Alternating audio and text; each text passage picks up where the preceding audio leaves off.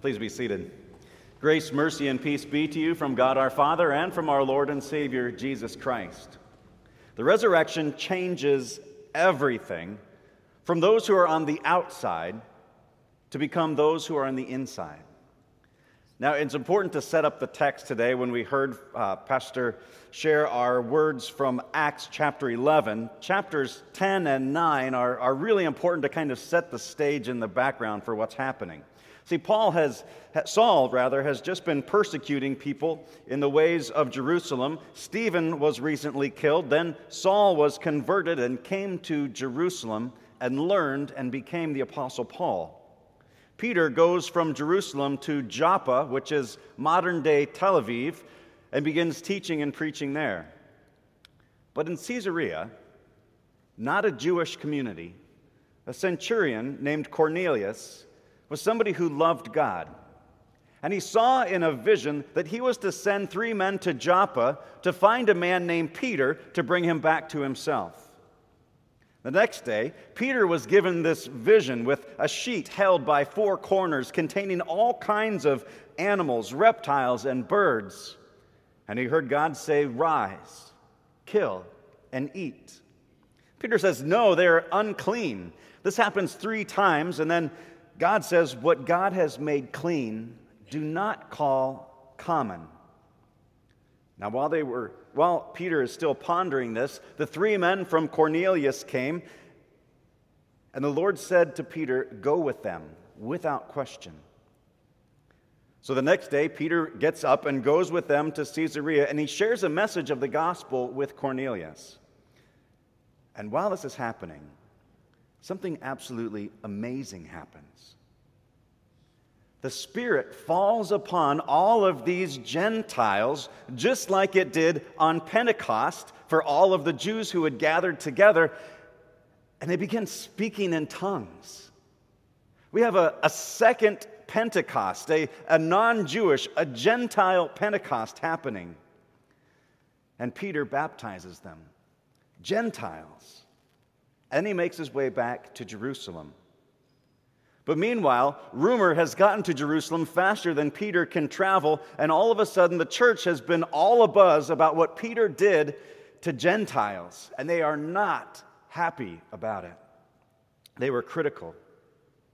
They start making distinctions between the two, between Jews and Gentiles, and how Gentiles were to come to Jesus.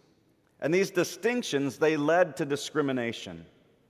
We hear in verse 2 and 3, "So when Peter went up to Jerusalem, the circumcision party criticized him, saying, 'You went to uncircumcised men and ate with them.'" Now, to call them the circumcision party almost sounds like we've got the very first division of denominations. The circumcision party. And it's important to have a good working understanding of what circumcision was really about, because it was a strong mark that was attached to the messianic promise for God to send his Savior. You see, God, long time ago, changed Abram's name to Abraham, from exalted father to father of multitudes. And through one of Abraham's offspring, all nations would be blessed. Now, this mark of circumcision, connected to the process of reproduction, was a constant reminder that every time a child was conceived and was born, they would remember that messianic promise, that a Savior one day would come from Abraham's descendants. But circumcision began to change in the minds of people. Instead of it being a mark that would remind them of God's gracious promise to send a Savior, it became a work that they legalistically did to please God, to maintain a right relationship with Him, to be a work-based relationship.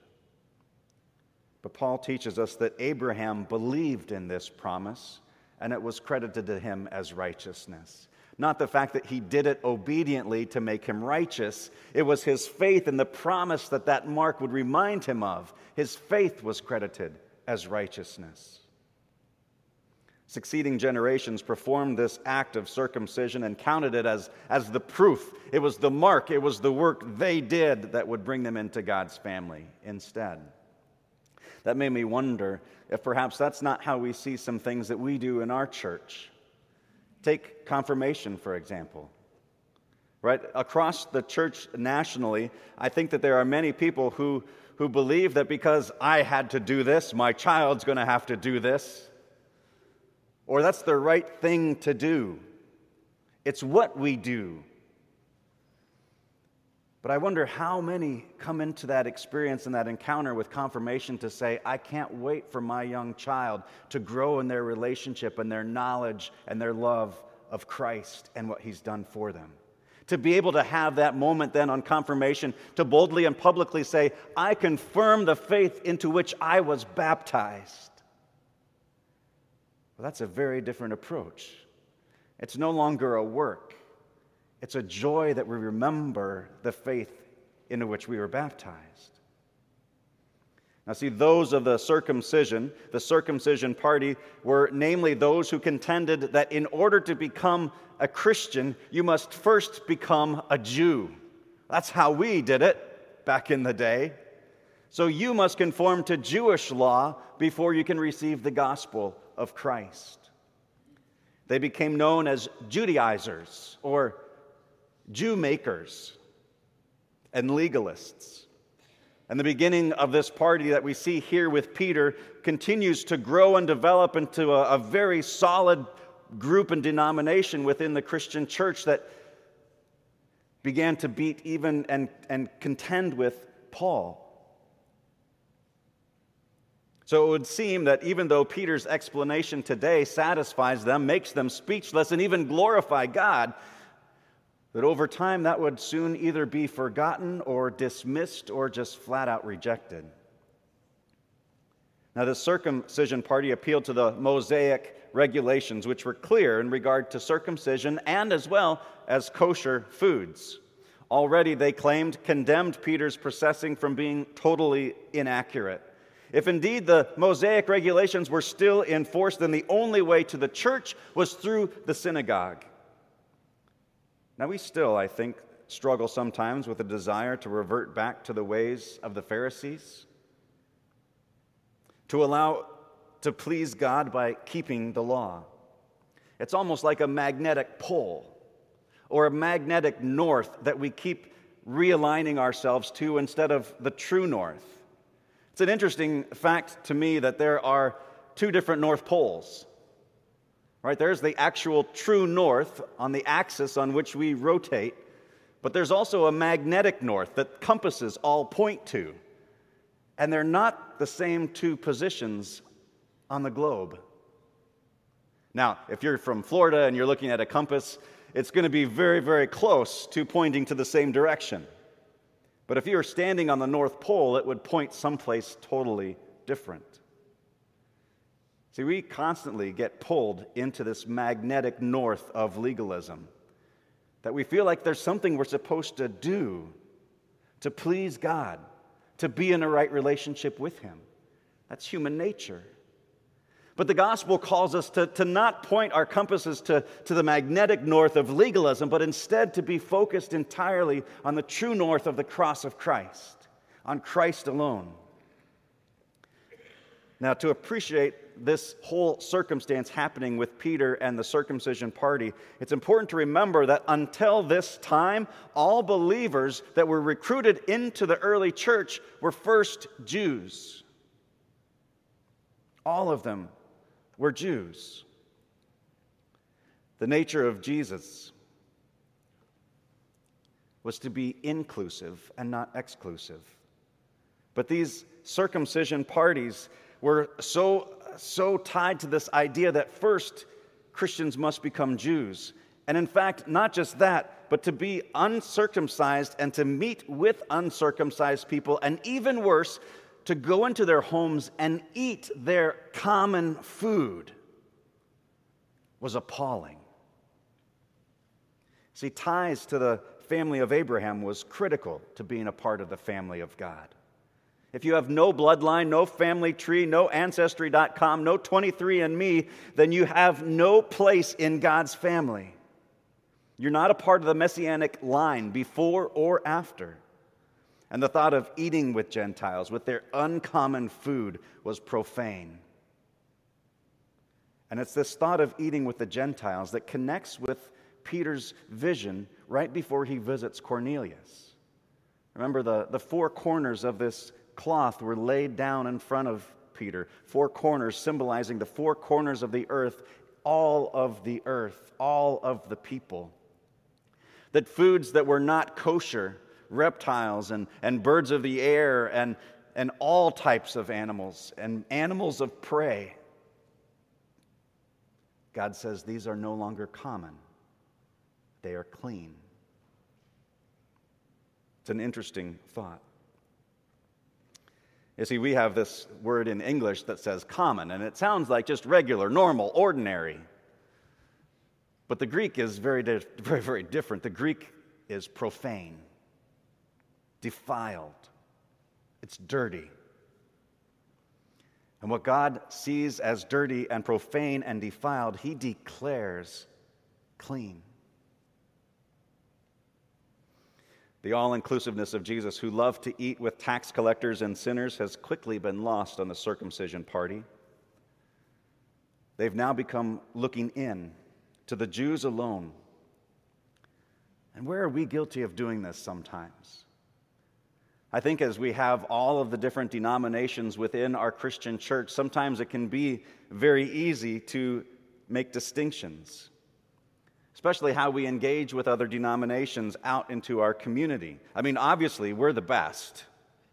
I mean, we conform and obey the Word of God better than anybody else. I think that, anyways. But how does that look as we engage with the church in the community? I was recently in Orlando for a convention called Serve the City, and over 60 nonprofits that were Christian and other Christian denominations had gathered together for this to talk about how can we collaborate as the church in our community for the greater good of the cross. And it was interesting, one of the pastors got up and spoke and was sharing, and he said something that really resonated with me. He said, Jesus, when He comes back, is not getting married to a harem of people. He is marrying the church, that we are one and united. Not a harem, but a bride. That when we enter into the glory of eternity, there won't be the Lutheran room, the baptism room, there will be none of those rooms, none of those distinctions. We're all going to get there with our own preconceived ideas and go, oh, that's what you meant. Now I get it. We will all, as one bride, know the truth. But Peter began and explained to them in order. And here we have Peter explaining what's happened to him already in chapters 9 and 10. He said, I was in the city of Joppa praying, and in a trance I saw a vision, something like a great sheet descending, being let down from heaven by its four corners, and it came down to me. And looking at it closely, I observed animals and beasts of prey and reptiles and birds of the air. And none of these were kosher, given Peter's reaction in the following verses. Now, many of us are familiar with dietary restrictions, whether it be too much sugar or Atkins or keto or Mediterranean or vegetarian or vegan or Weight Watchers, intermittent fasting, Noom, gluten-free, dairy-free. We all have these distinctions. And we heard a voice from saying to Peter, Rise, Peter, kill and eat. But I said, By no means, Lord, for nothing is common or unclean has ever entered my mouth. But the voice answered a second time from heaven, saying, What God has made clean, do not call common. Common, dirty, profane. How many times do we consider ourselves to be unclean, common, broken, poor, miserable sinners? The enemy loves to tempt us to stay in that mindset, to stay buried in our guilt, to stay buried in our shame, to forget that we are forgiven and renewed children of God.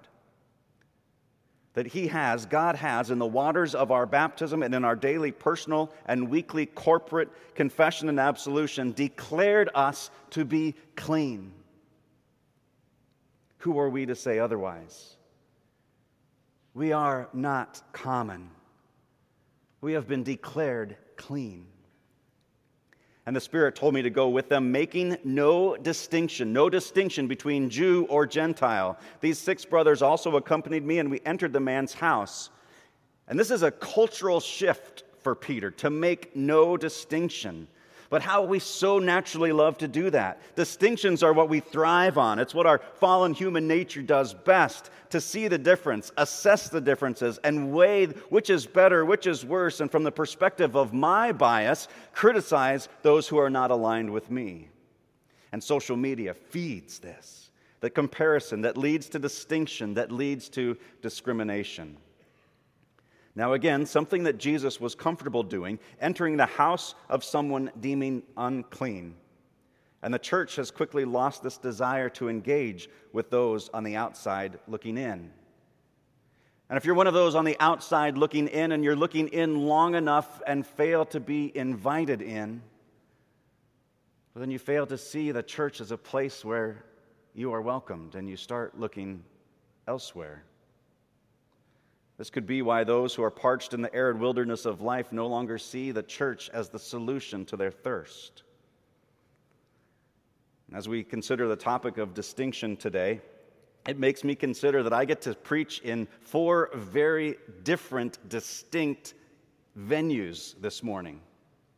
I get to share God's word with you with the beautiful music of Eric and the choir and the musicians and all of you singing in our traditional, very, very wonderful 8 o'clock service. Then I get to go to Generations, which sometimes is described as preaching into a hurricane of preschoolers. And then I get to go into Fuel and preach the contemporary service and enjoy the Lord's Supper. And then on a Monday night, I get to have a very, very intimate service with a small number of people in the chapel. There are all these different, distinct worship styles that we have. And at St. Luke's, that works. But there's some people for whom they make distinctions and that doesn't work. I received an email this past week inviting me to a very, very traditional conference. And in this invitation, there was a message from the person inviting me that said, I recently was traveling, and in my travels, I came to realize that I would be traveling during the course of a Sunday morning. And I wanted to find a place to experience divine service. And so I looked on the website. In this small town of 11,000 people, there were 2 Lutheran churches that I could choose from. And looking online on their websites, I saw that one offered a traditional service, a blended service, and a contemporary service, and I thought, oh no, not that one. I want to go to the one that's tradition only. And in his mind, he made the distinction that just because they offered 3 services, that first church probably allowed some discrepancy in their 8 o'clock service. Probably got infected somehow by the blended and the crazy church. Let's just go to one that's just purely traditional. And I thought to myself, wow, that's a conference I don't think I want to go to. Because I love the diversity that we have and celebrate in our worship styles. To make no distinctions. Now here's where the Holy Spirit changes everything. Right? To go from distinctions to being inclusive with the gospel to all nations of the world. Because the Holy Spirit changes things. The resurrection changes everything. Peter says, as I began to speak, the Holy Spirit fell on them, just like it did on us at Pentecost. These Gentiles started speaking in tongues. It changed them. They were baptized, and God saw no distinction between them or us. His grace is for all of us. It changes everything. This moment of recognition, the light bulb went on for them. This new resurrection life flooded into them. And it was the Holy Spirit who accomplished this. The Holy Spirit. And he said, and I remembered the work of the Lord and how he said, John baptized with water, but you baptized with the Holy Spirit. And when they heard these things, they fell silent. They glorified God. Then to the Gentiles also God has granted repentance that leads to life. Repentance that leads to life. What an amazing phrase. It's the life you've always longed for, to turn from building your own little personal kingdoms to building up the kingdom of God. And what the Holy Spirit does here is he silences the doubts, faith is strengthened, and strategy is aligned. The church is now for all.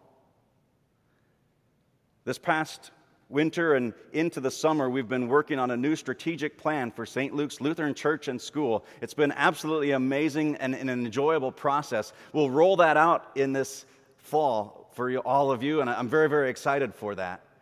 But right now, we're focused on getting the entire staff, church and school, aligned into that one single focus so that we are all together pulling as a team in the right direction. The church here was aligned, moving as one. Nothing could be said to counter Peter's argument. His critics were silenced, their objections were ceased, their praise began. It's not like they said, well, let's just agree to disagree, Peter. It's not like they said, well, you got us there, but we want to go back and think about this some more. They were silenced and they were convinced to make no distinctions, that the gospel was for all, that all God longs to call clean. Now may the grace and mercy that passes all understanding guard your hearts and minds through Christ Jesus our Lord. Amen.